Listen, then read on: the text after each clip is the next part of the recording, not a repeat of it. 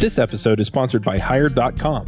Are you searching for a new job? That can be stressful, scary, and time-consuming. Pushy recruiters try to sell you on roles you don't actually want, and the job boards make you feel like you're throwing your resume into a black hole, never to be seen again. And sometimes you go all the way through the interview process just to find out at the very end that the salary, offer, or company culture doesn't match what you're looking for. Hired is the world's most intelligent talent matching platform for full-time and contract opportunities in engineering, development, design, product management, data science, sales, and marketing. We make your job search faster, focused, and stress-free. Instead of endlessly applying to companies and hoping for the best, Hired puts you in control of when and how you connect with compelling new opportunities. After completing one simple application, top employers apply to hire you, and on Hired you receive personal interview requests and upfront salary information so you can make informed decisions about what opportunities to pursue over a condensed timeline. Hired offers access to more than 4,000 innovative employers, including big brand names like Facebook and smaller emerging startups. The size and type of company you want to connect with is totally up to you. And we help you find new opportunities in 17 major cities in North America, Europe, Asia, and Australia. Open to relocation? Let them know. Your privacy and autonomy in your job search is of utmost importance. So if you check them out at the show's link, that's hired.com/freelancer show, you can get double their normal hiring bonus. That's $600 instead of $300. So go check them out at hired.com/freelancer show. Hello there, and welcome to episode number 257 of The Freelancer Show. This week on our panel, we have me, Reuven Lerner, and just me. That's right. It's one of those solo editions of The Freelancer Show that we do, well, because no one else could show up. In any event, this week's episode, I'm going to be talking about a product launch. I am recording this on a Wednesday night. We usually record on Tuesdays, but I'm recording this, don't tell anyone, on a Wednesday night, less than 24 hours, probably about 12 hours before my newest product launch. And I thought it would be interesting and fun to take you through my history with products, what I did this time around in terms of choosing a product, beefing up my marketing, getting ready to launch, and getting the launch sequence in place. And hopefully, have a really successful launch in the next few days. So first of all, just to give you some background, I have been trying to sell things online for a few years, and I've had medium success with that.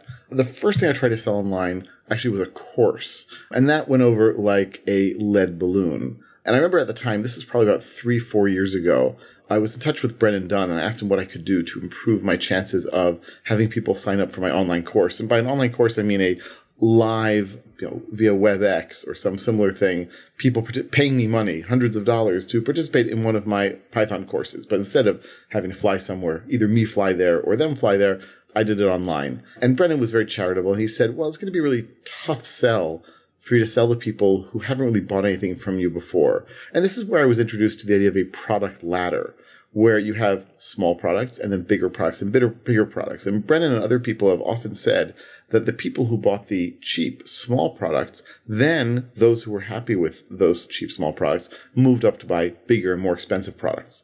So Brennan's point to me was basically, you're not going to go from getting zero from people to $1,000 or $2,000 from people. That's just really unlikely. Instead, what you need to do is build things up.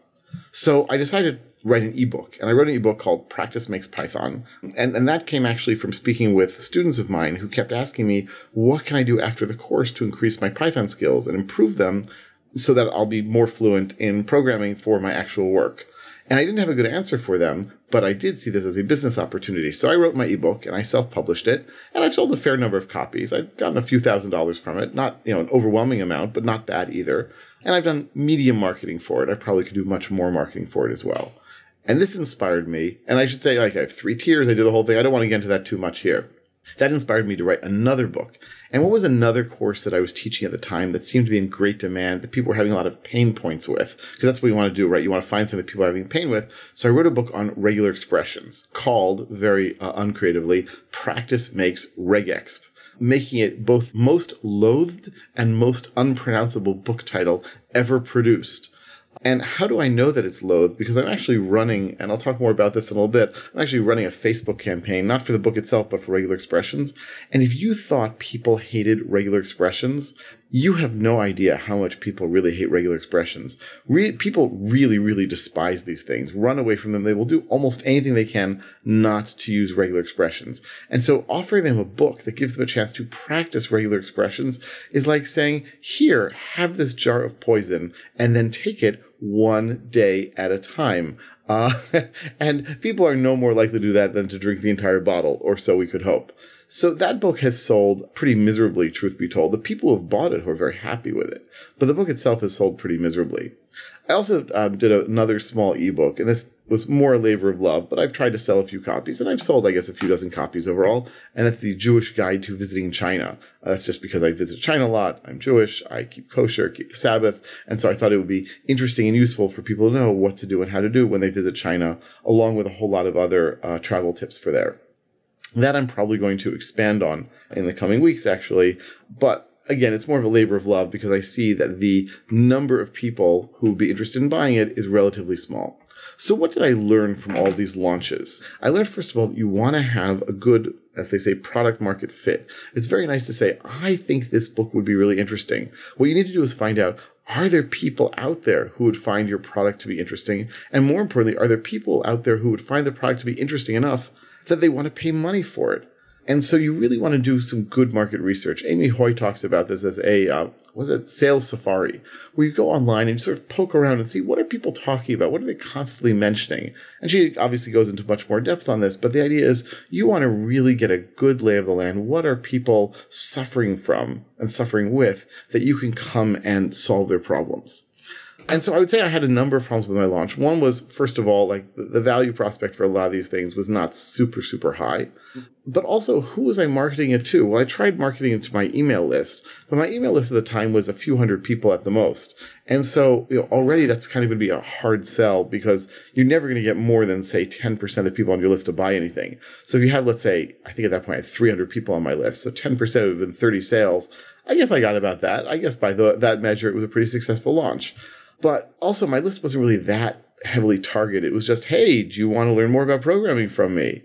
And so I realized that if I was going to launch more products, I was going to have to be much more serious about my list. I was going to have to think about it, change what I did, and change what I do. And I did it in a few different ways. First of all, I decided to, instead of just every so often sending something, oh, and by the way, do not make the mistake that I made, which was every time I'd send to my list, I'd say, oh, I'm so sorry. It's been so long since I wrote to the list.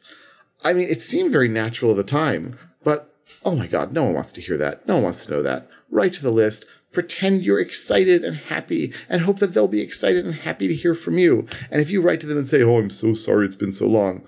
Really? They haven't heard from you in months. Now the first thing you do is apologize. Don't do that. Second thing is, though, you do want to write on a regular schedule, and everyone talks about this. Now, of course, Philip and Jonathan are like the like ninja warriors of this, where they're writing to their lists every day. I don't know how they do it, but they do. It's very impressive and good reading. But I decided I was going to write a weekly update to my list. And I also gave the list a semi-snazzy name. I called it Let's Become Better Developers. And the idea was, on your website, if you say, join my mailing list, the answer will be no, or the answer will be why.